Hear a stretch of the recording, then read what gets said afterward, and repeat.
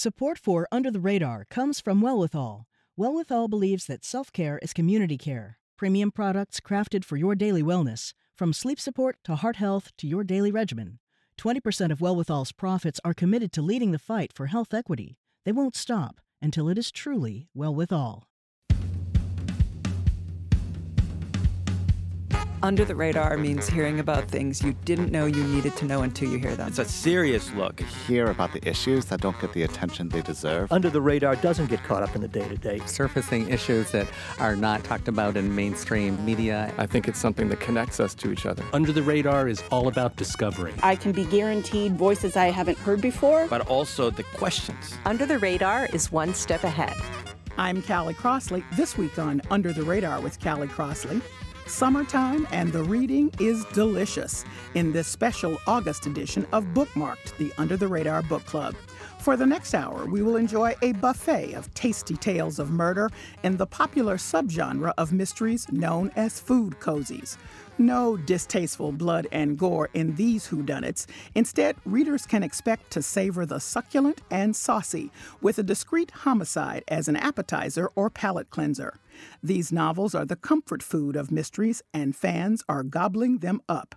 With titles like Toasting Up Trouble, Red Beans and Vice, Muffin But Murder, Death by Dumpling, Fatally Flaky, and The Quiche of Death, food cozies are made for beach reading or staycation summering. As Gouda as Dead, the 6th Cheese Shop Mystery Series. The aroma of a potent Irish cheddar cheese, our last sale of the day, hung in the air.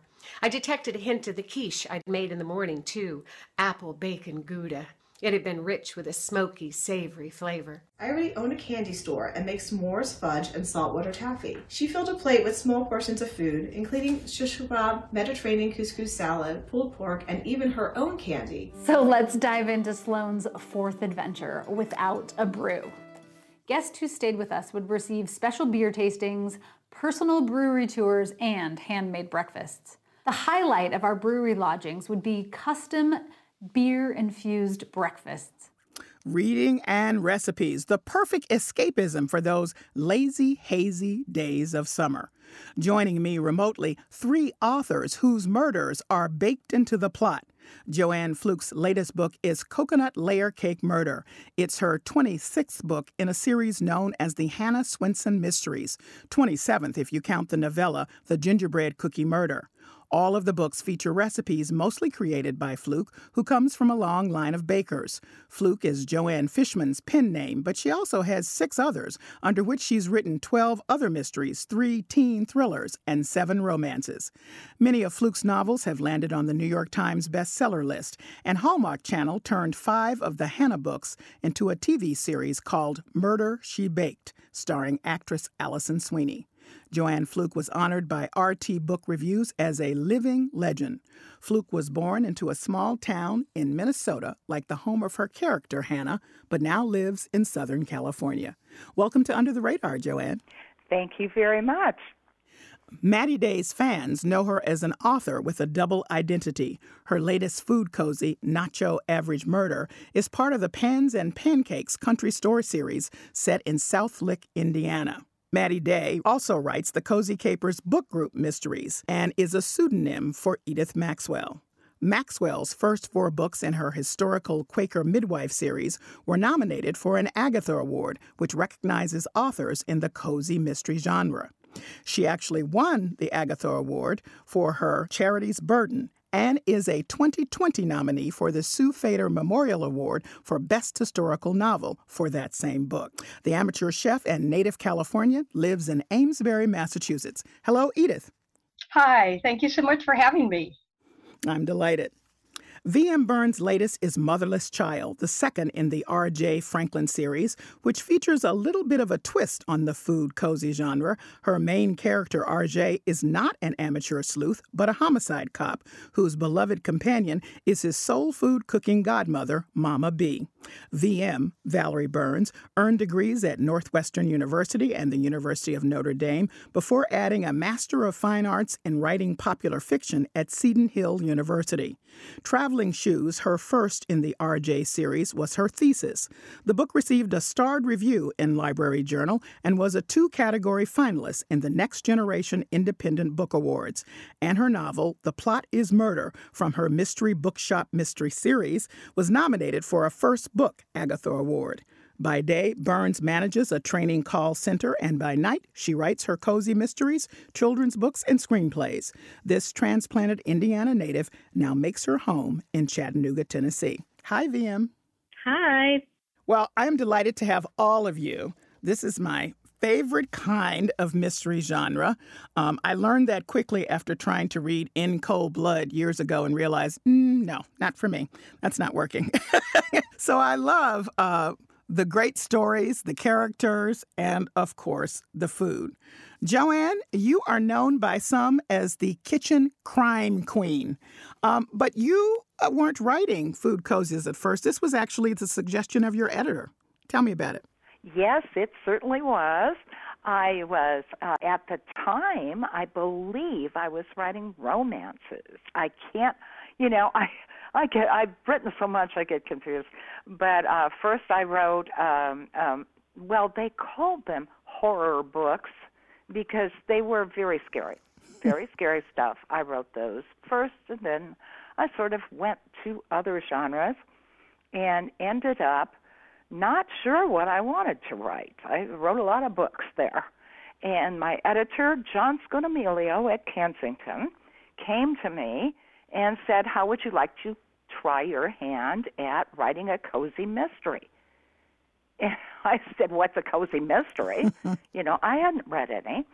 And he said, it's a mystery that has, we actually don't see the murderer, and we can't use any naughty words. And he did say naughty words, which I got a kick out of.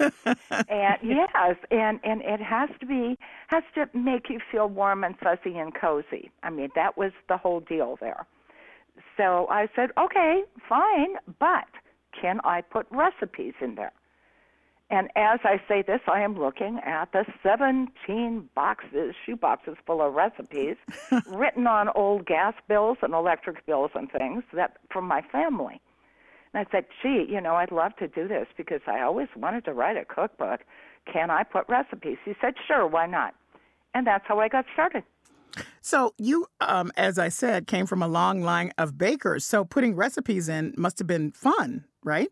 Oh, absolutely. I mean, it was great. I had all these recipes. I had made most of them, although I still occasionally find one that I haven't tried yet. And I also get some from the Hannah fans, which is really nice. They give me their family recipes. And in some of them I just make up because I can't find a recipe for it, but I want it. This is what I did with my peanut butter and jelly pie. I couldn't find a recipe for peanut butter and jelly pie, so I made one up. And right now I'm making up a couple more, so this should be a lot of fun. No kidding. Well, I always like to give our listeners a chance to hear a little bit of the book.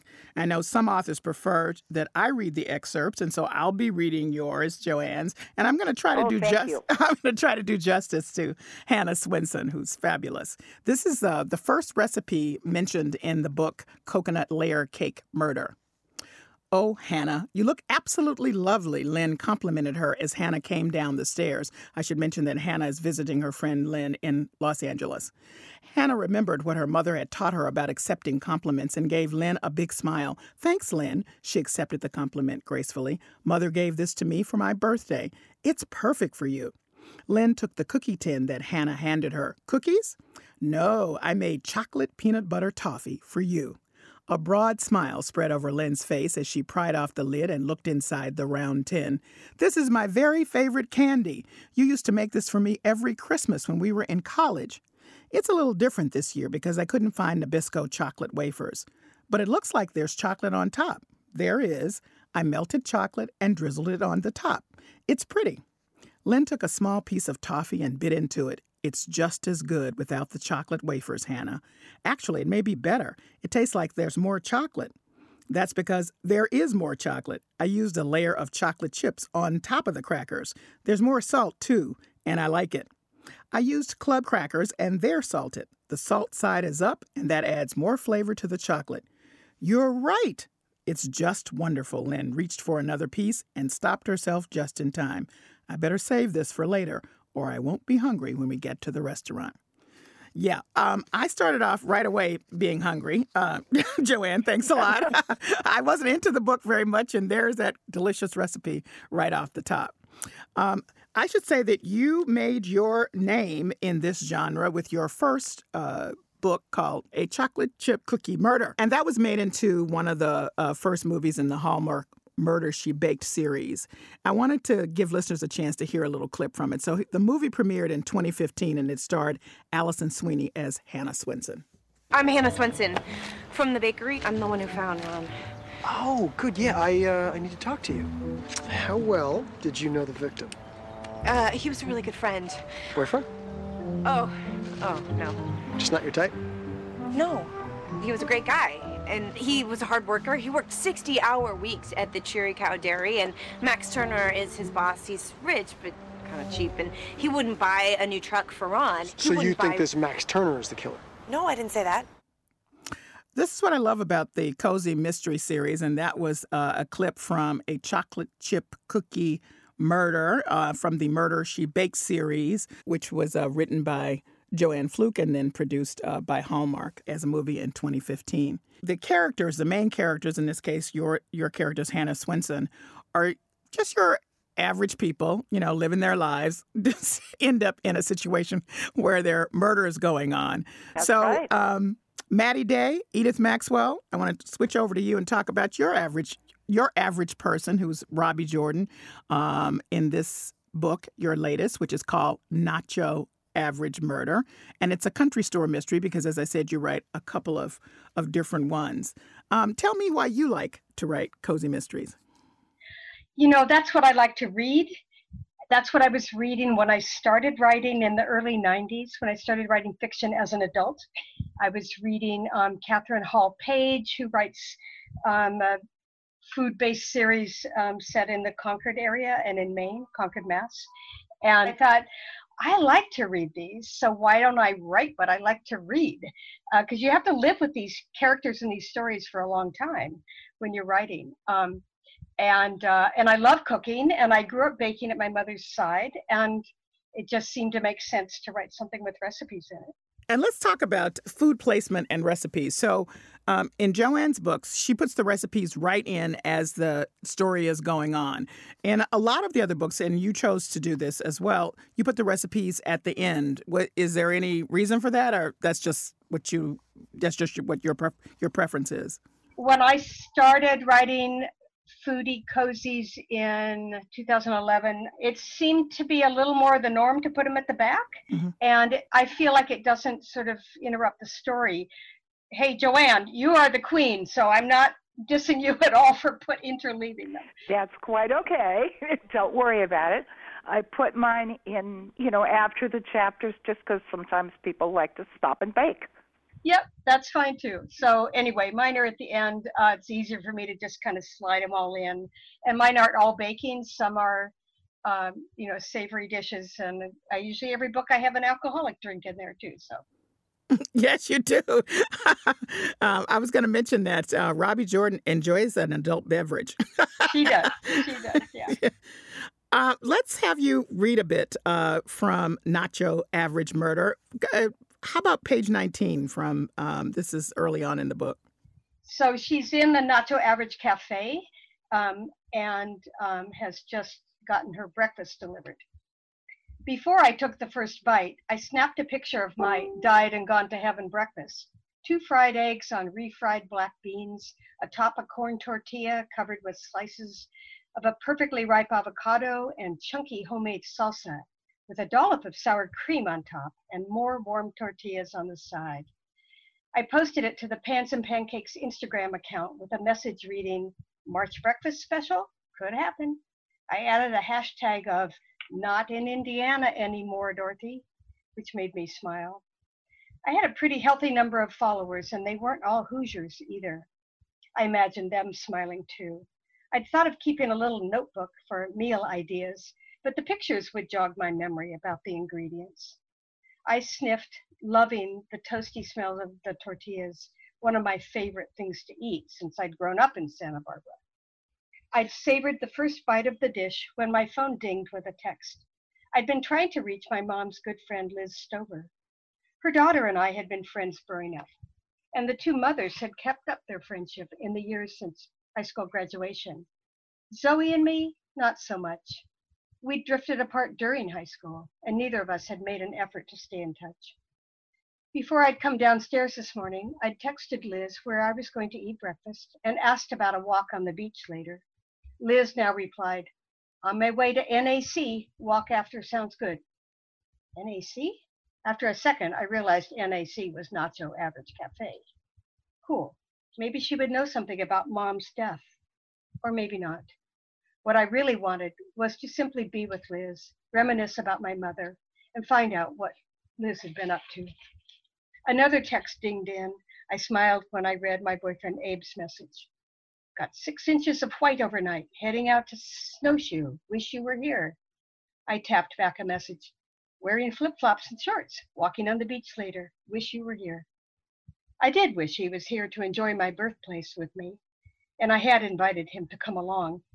He'd said he didn't want to intrude on the reunion, my high school reunion, and anyway, he was slated to teach a new employee training during the week. I sipped my Bloody Mary, which was nice and spicy, exactly how I liked it. Carmen had served it in a heavy blue Mexican tumbler. I loved the feel of those glasses, and resolved then and there to pick up a set and take them home. I swooned after I bit into my orange scone. The orange was tangy and sweet, and the crumb perfect. Maybe Carmen would share the recipe. That's my guest, Maddie Day, also known as Edith Maxwell, reading from her latest book, Nacho Average Murder, a country store mystery.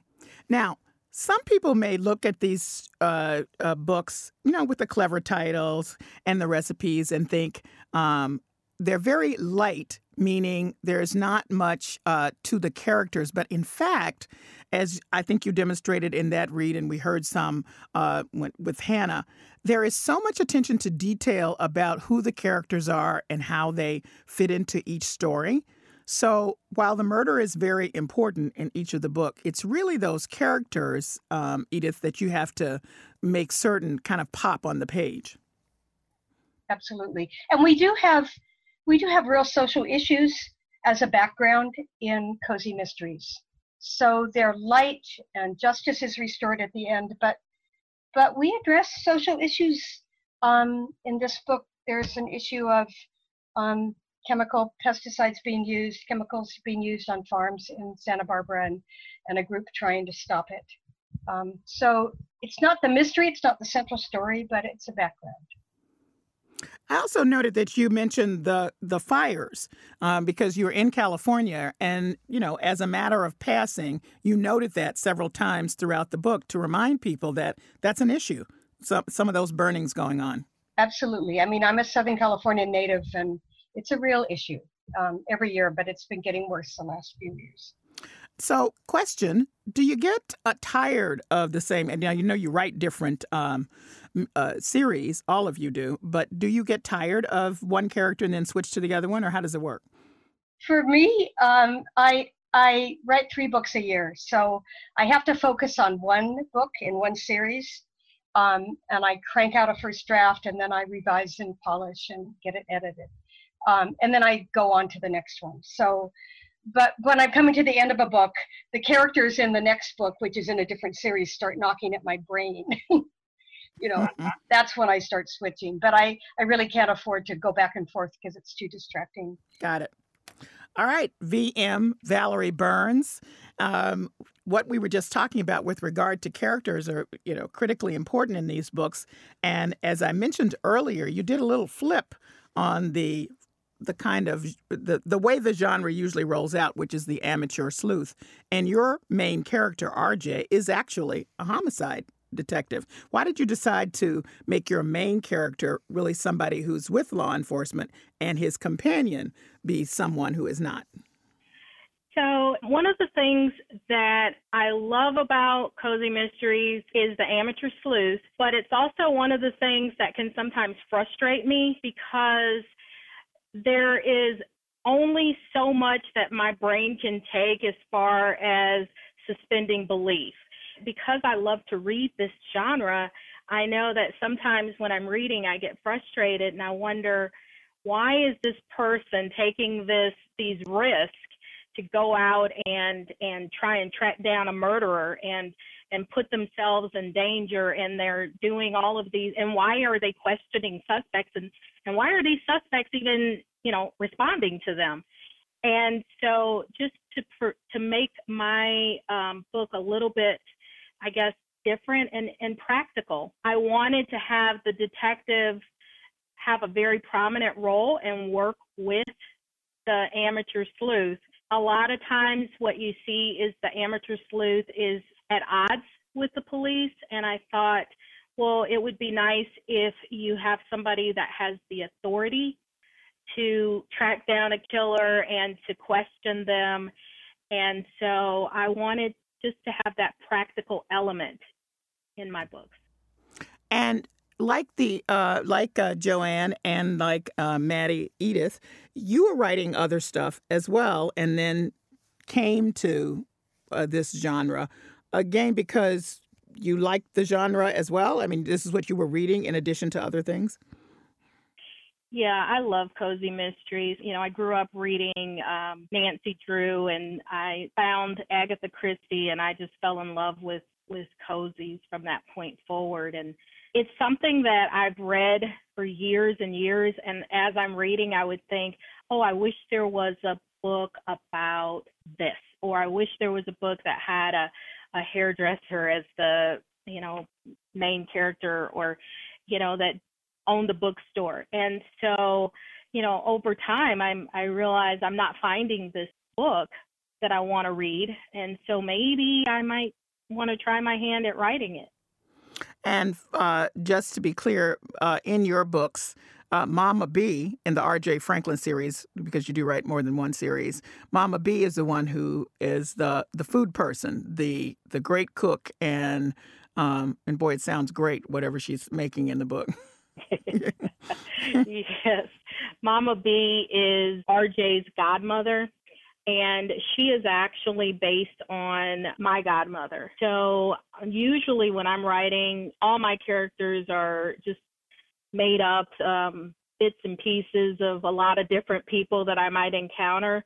But Mama B is really Ella Bethany. She was my godmother, and I really wanted to remember and honor her. And she was that woman. She was the woman who we would drive to her house in the summertime and sit on her front porch and drink sweet tea. And she wanted to cook for everybody. And she was always cooking, and it was an insult if you didn't eat. That's where I got Mama B from. Let's hear you read a little bit about with RJ with Mama B right at the beginning of the book on page 14. Okay. A year ago, I was in a car accident. The accident hadn't been my fault, but it had resulted in fatalities, including a small child. I've seen a lot of horrible things in my time, but nothing shook me as much as that little kid's death. The nightmares no longer came every night, but they were still frequent visitors which invaded my sleep. Early the next morning, I drug myself out of bed, showered, dressed, and drove to church for the early service. I was a mite late, but I was there nonetheless. Arriving only 30 minutes late for the 8 a.m. service is a feat to be applauded. Before I met Paris Williams, I would not have even contemplated attending the early service. But 3 months ago, that all changed. Paris is actively involved with the choirs and often sings at 8 o'clock. We met when I was investigating the death of our last choir director, and I was pretty well a goner from the first moment I laid eyes on her. Fortunately for me, the feeling appeared to be mutual. First Baptist Church, or FBC as the members and most of the community called it, had been around for well over 70 years. The building was a classic brick structure with stained glass windows and lots of woodwork. The pews, the walls, the pulpit, and the altar were a vision of mid-century craftsmanship and a pain to keep dusted and clean. The usher recognized me and led me to the pew where my godmother, Mama B, was already seated. One glance at me, and she moved the suitcase she called a pocketbook and slid down to allow me to sit on the end. I was tall, and she knew I liked stretching my legs in the aisle. I kissed Mama B on the cheek and took a long look at the large hat she wore. Mama B was from that old generation of church matrons who never dreamt of arriving in church without wearing her best Sunday attire, which always included a hat of some type. Today, she was wearing a gray hat that fit snugly around her head, but had the most enormous bow I'd ever seen, which was outlined in rhinestones. I looked behind me, certain no one sitting anywhere behind her would be able to see around that massive bow. I received a swipe with her Bible. Mama B had an uncanny knack of reading my mind. You're late. Now sit up and pay attention. Mama B scolded me just as she did when I was 5 years old. Then she smiled and handed me a peppermint. That's my guest, V.M. Burns, reading from her book, Motherless Child and R.J. Franklin Mystery. And one more thing, V.M., Valerie, we have to address. Your book does not have a food title. And so you need to explain why that is. So all of the books in this R.J. Franklin series come from Negro spirituals. So the first book in the series was called Traveling Shoes, the second one, Motherless Child, and the third book is going to be called Steal Away.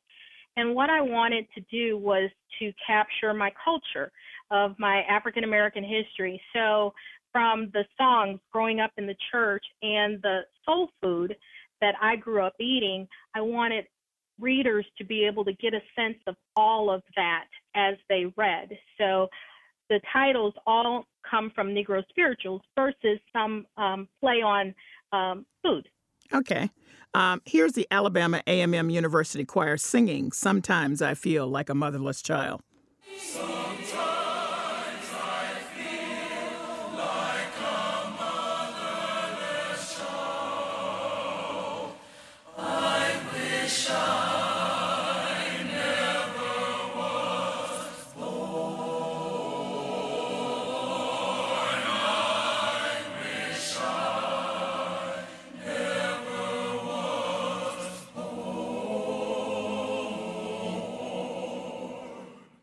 I thought I'd give listeners a chance to hear the song. Many may not have heard it, and it definitely has a theme in the book. If you're just tuning in, this is our special 1 hour Under the Radar with Callie Crossley for Bookmark, the Under the Radar Book Club. My guests are Joanne Fluke, Maddie Day, and V.M. Burns, three authors of a niche mystery genre known as food cozies, where the food is just as important as the murder. So, a question for all of you. As I went through just looking about among the authors who write this, most of them are women. I was very hard. I kept looking, and I was hard pressed to find a guy. There was one in Britain, but I couldn't seem to find anything he'd written lately. I don't know what happened to him. But when you think about a lot of men are chefs and are quite dominant in the cooking field, it's interesting, Joanne Fluke, that you don't see that in this writing arena. I don't think you do. I think you're right. I have never thought about that before. Perhaps some of the famous chefs are too busy cooking or running their restaurants and things. And most of us, I don't know about your other two writers today, but I don't have a restaurant or a coffee shop or a bakery, so I have time to write about it, which I have worked in restaurants. I was a short order cook in a truck stop one time. Oh, that was a hard job. Really, that was something else. You know, we have this sort of cultural thing where a lot of men grow up not knowing how to cook. Our culture, our heritage. I think a lot of boys did learn how to cook way back when, And a lot of the cooking, men now barbecue. a lot of guys. Well, you could have a food cozy with the lead character being a master barbecue person, but it's just interesting to me, Edith Maxwell. What's your theory about why there are no men writing in this genre? Well, there are definitely men writing cozy mysteries, but food cozies, I'm not really sure. I do want to put in a plug for my own two sons who are in their early 30s, who are fabulous cooks, and they have sewing kits and they know how to sew on buttons. I trained them up well, those boys, and they think nothing of doing either. So, but I don't know why the men aren't including recipes, because the men who are writing cozies, of course, they are definitely in the minority, but there are some, and they write great books. So I'm not sure. It's interesting because I was a fan of Philip Craig, who wrote Martha's Vineyard Mysteries, and he had recipes in his books, and that's the only person I could think of that had, there was very much a part of his character, J.W. Jackson, who was a retired homicide cop, but, gathered up, he clammed all the time and fished all the time, and he cooked it. And so the recipes were actually in the book. So it was interesting. VM, what's your theory about why there's no men writing? I think that I don't know that I ever really noticed or thought about the fact that mostly the culinary cozies tend to be women. But, one thing that I am wondering about is whether or not some of them could be writing under a female pseudonym, in the thought that perhaps they would get more readers that way.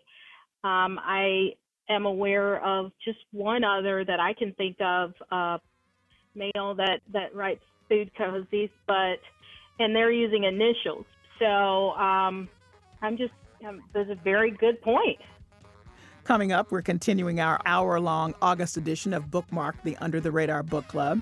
Our special guests are three authors who enjoy cooking up mysteries in which food has a starring role. Writers Joanne Fluke, Maddie Day, Edith Maxwell, and V.M. Burns create cakes, nachos, and smothered chicken with a side of murder. More of our conversation next on Under the Radar with Callie Crossley. I'm Callie Crossley.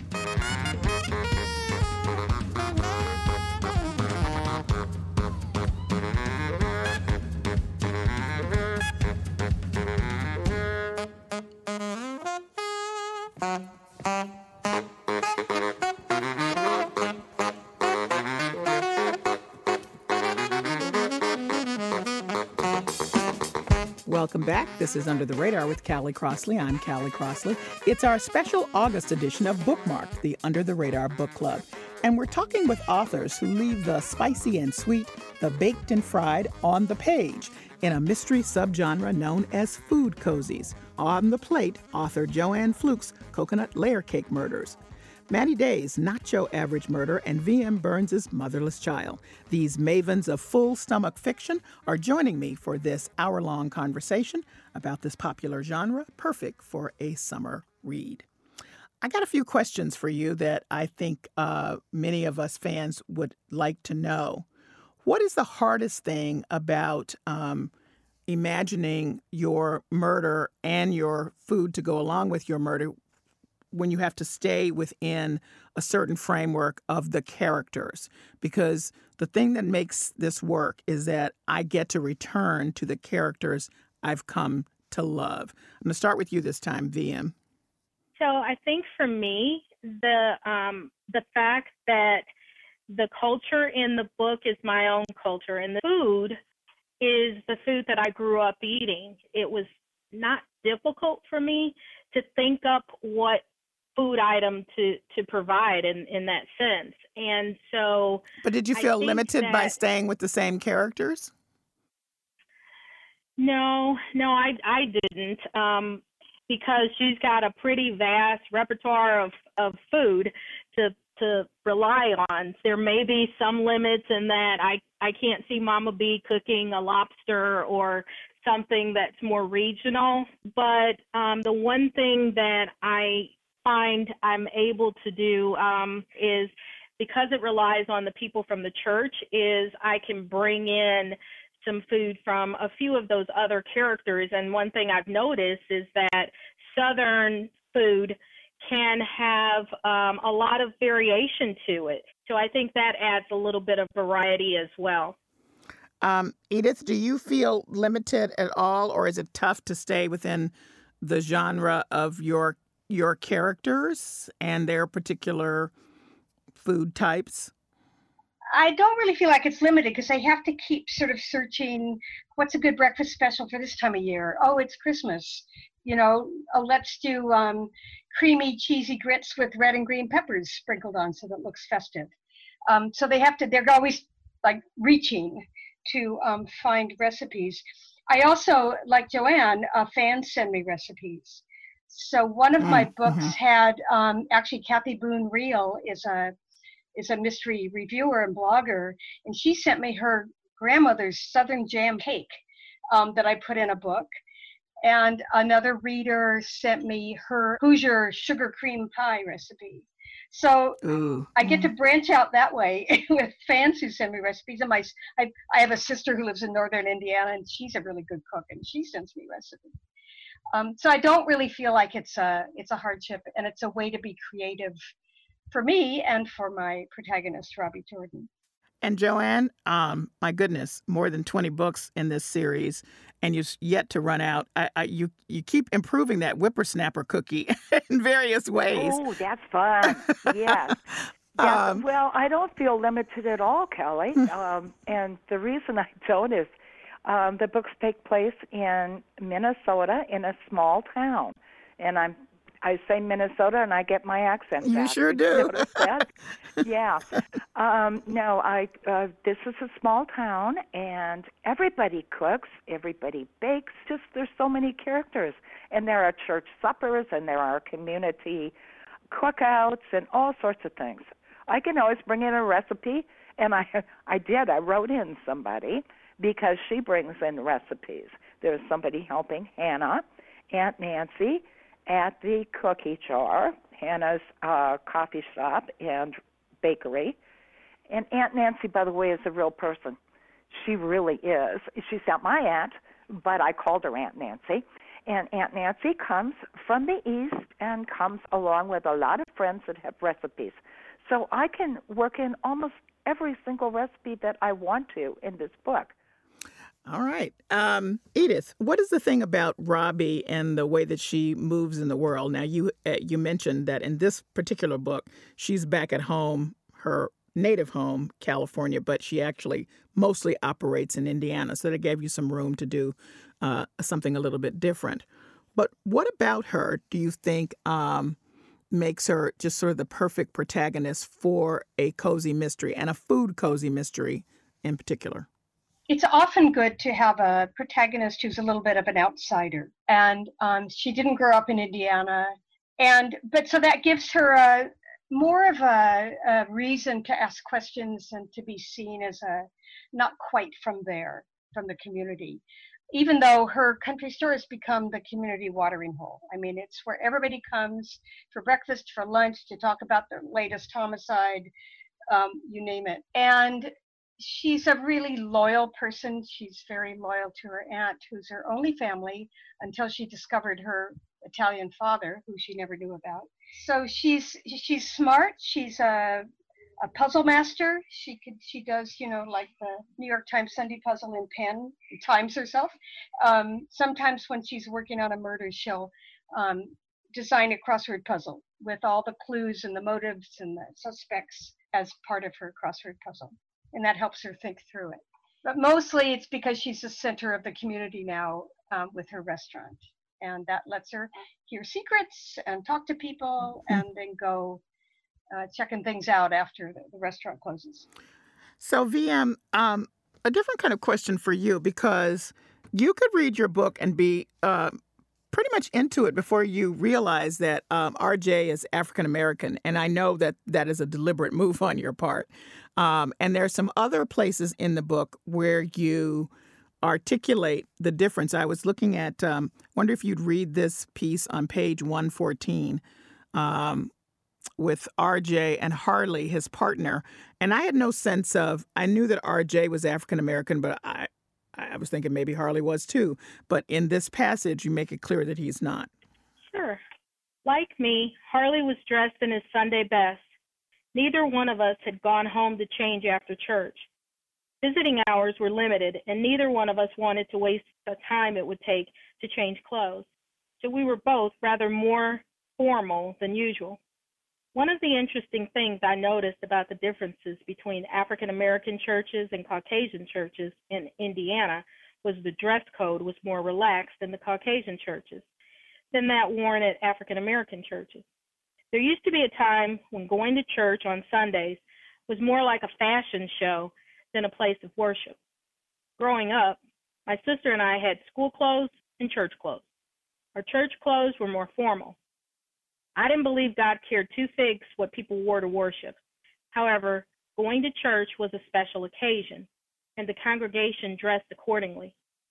Older women like Mama B wore hats and their best outfits to church. It was a sign of respect and reverence. However, things were changing. Now it wasn't uncommon to see people wearing blue jeans or even shorts to Sunday church service. However, older congregations like FBC still lean towards more formal attire. Having been raised in the South, Harley shared many of the same traditions as the African American churches. Although his church was a lot less formal, he said he just didn't feel right if he wasn't wearing a suit on Sunday. I guess that's another reason Mama B liked him.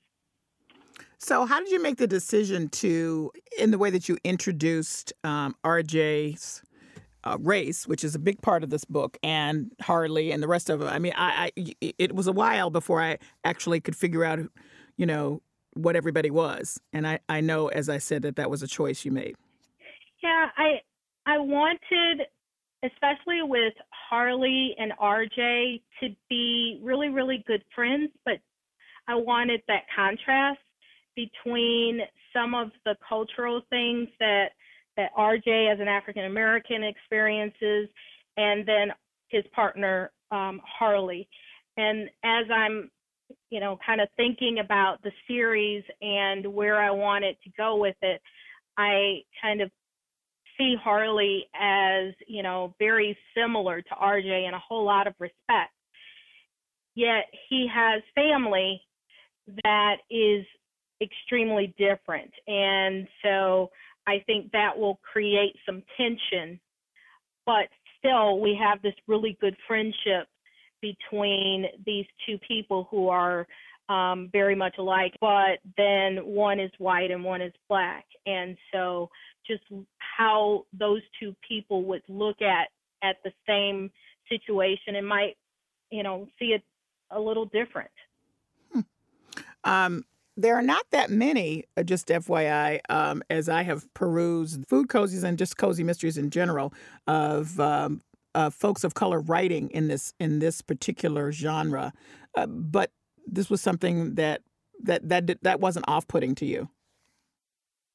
I think that was probably one of the things that made me want to write. And, when I talked earlier about wishing there was a book that had certain aspects, I grew up reading cozies and loving them, but also wishing that there were characters that looked like me, just that there would be a sleuth who was an African American. So I think that actually drew me to wanting to write cozies, because there are so very few of us. And I thought, well, here I am. Maybe there are other African Americans out there that love reading mysteries, and they would like to see someone that looks like them also.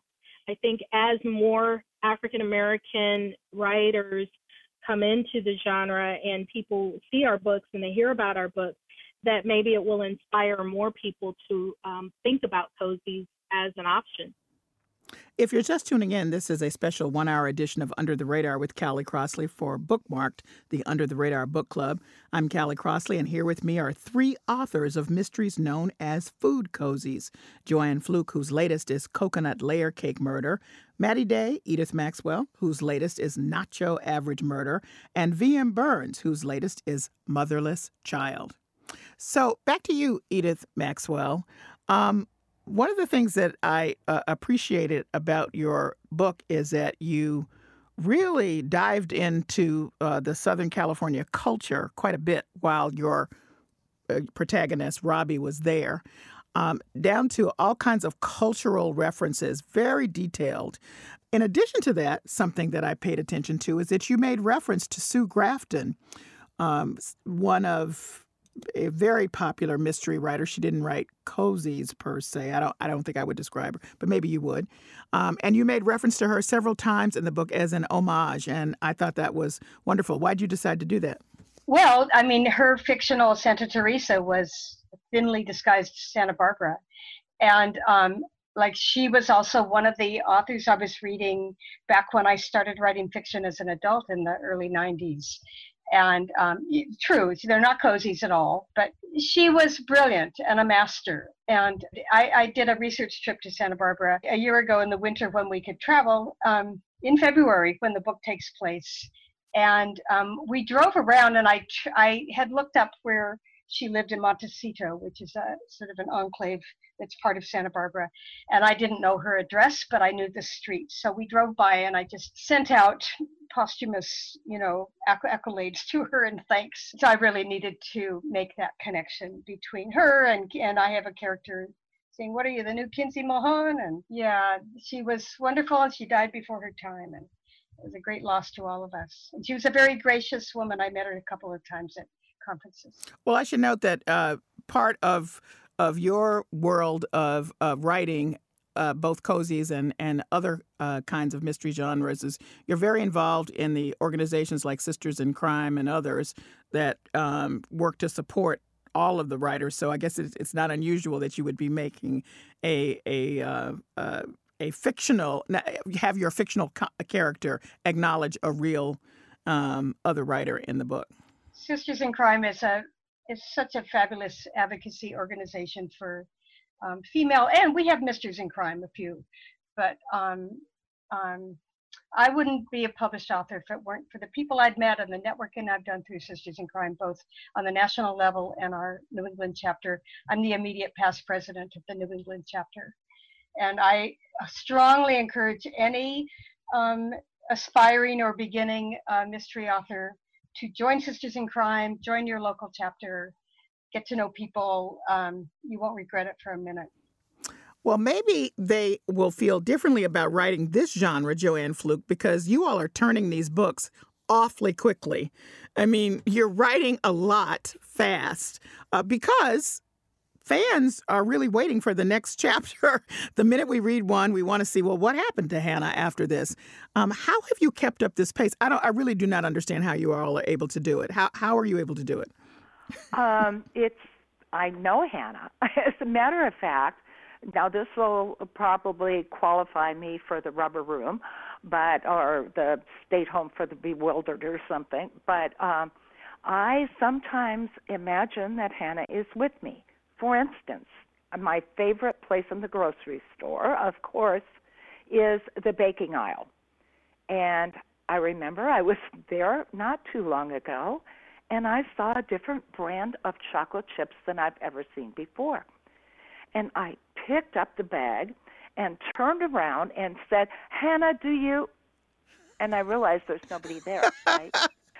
There's a lady at the other end of the aisle, and she's pushing a shopping cart my way, and she took one look at me and wheeled that thing around and headed for the meat counter.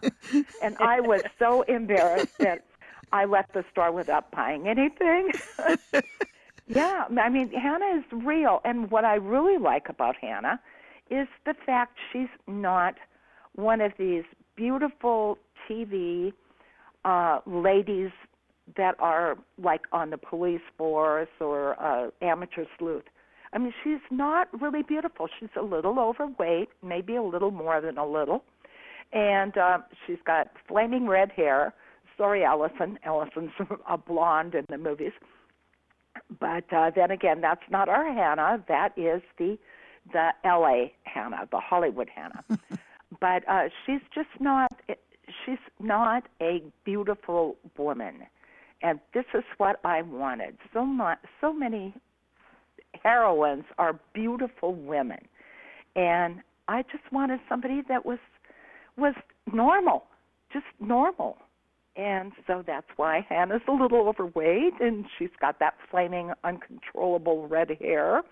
And by gosh, she's got 2 boyfriends anyway. So there's hope for everybody out there. That's what I wanted. That's my message. That's about it. That, and read a book and let it take you away from the current problems that we have in this world. Well, absolutely. And I want to quote you from your latest book, in which you describe Hannah and say that Dolores, that's her mother, had declared once that Hannah could put on several pounds just by walking past the candy store at the mall and staring at the display in the window. So that's from Coconut Layer Cake Murder. It's true. Edith, how do you turn these stories, these detailed stories with these characters that we will tell you, we fans, if you go off track and don't write them as we know them. So how do you do that so quickly?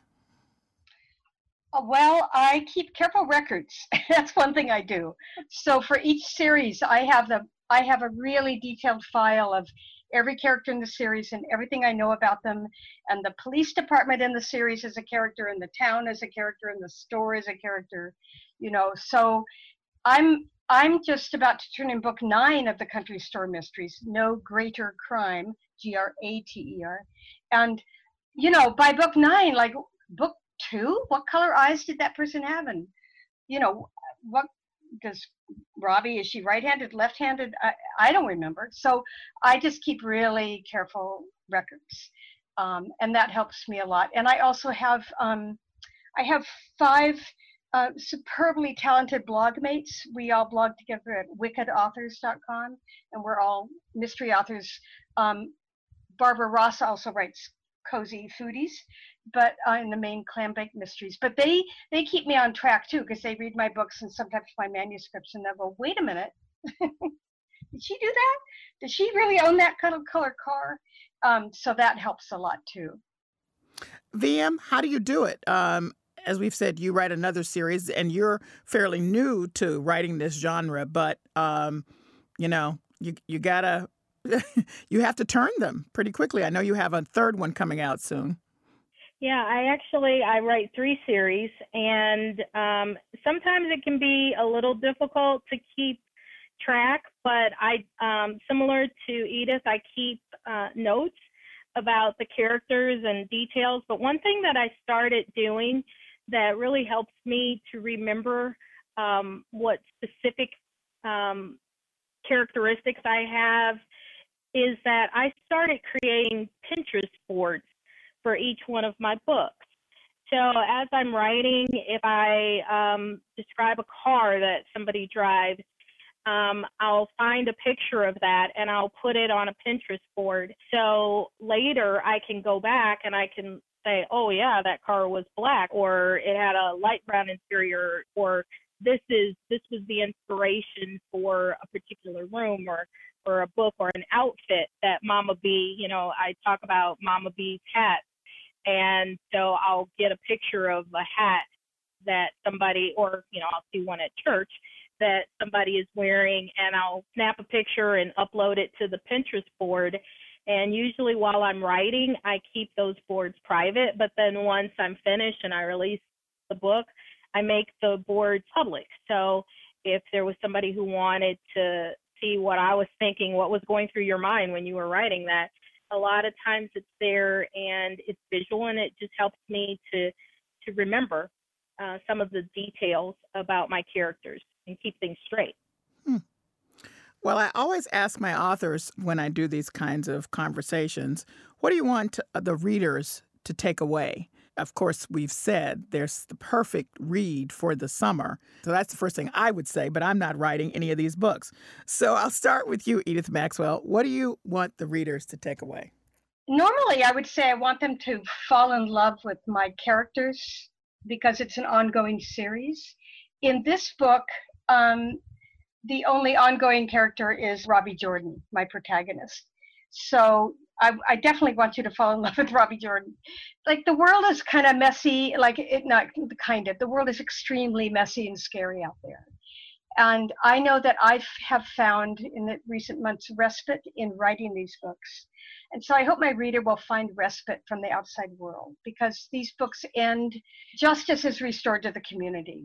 By the end of the book, you're not going to end this book feeling scared or worried or tense. And so I'm hoping that my readers, as sometimes they write to me, thanking me for getting them through a stint at the hospital or somebody's surgery, I hope that my readers will find some sort of solace and respite in my stories. VM Burns, Valerie, what do you want readers to take away? I think I'd like readers to feel that cozy mysteries are a safe place for them to explore new worlds. It's an opportunity, you know, there are cozies that are set in Indiana, California, Minnesota, all over the world. And I remember when I first started reading how I was exposed to British cuisines. I didn't know what a scone was when I first started reading them, or clotted cream. But I started reading cozies and it exposed me to that. And then I saw recipes in them and I was like, oh, well, I could try this. It might not be something that was available in my community, or it might not be something that I would feel comfortable going out to another part of town to try, you know, a particular type of food. But in a cozy, especially a food cozy, you can get exposed to different people, different cultures, and it's a safe place to maybe try something that you wouldn't try otherwise. Joanne Fluke? Well, what I want readers to take away is, well, first of all, a couple of good laughs. I would like that. I like to make people laugh. What I want them to do is shed their worries of the day, because everybody has worries, and just kind of get lost in Hannah and her world in a simpler and probably kinder time frame than they're in now. And I just want them to relax and enjoy themselves for a few minutes without thinking of their troubles. And that's it. That's all I want. Oh, maybe a new recipe or two. That's it. Well, I want to thank all of you for joining me. It's been delightful. Thank you so much. Thank you. Thank you for inviting us. Joanne Fluke is the author of Coconut Layer Cake Murder, a Hannah Swenson mystery, the 26th novel in the series. Maddie Day Edith Maxwell is the author of Nacho Average Murder, a country store mystery, the 7th in the series. VM Burns, Valerie, is the author of Motherless Child, an R.J. Franklin mystery, the 2nd in a series. All of their books are available online and in bookstores. That's it for this week's show. We're on the web at WGBH.org, News Under the Radar with Callie Crossley, and available for download wherever you get your podcasts. Under the Radar with Callie Crossley is a production of WGBH, produced by Hannah Ubeli and engineered by Dave Goodman. Rebecca Tauber is our intern. Our theme music is Fish and Chips by We Are Two Saxies, Grace Kelly and Leo P. See you here at 6 p.m. next Sunday. I'm Callie Crossley. Thanks for listening.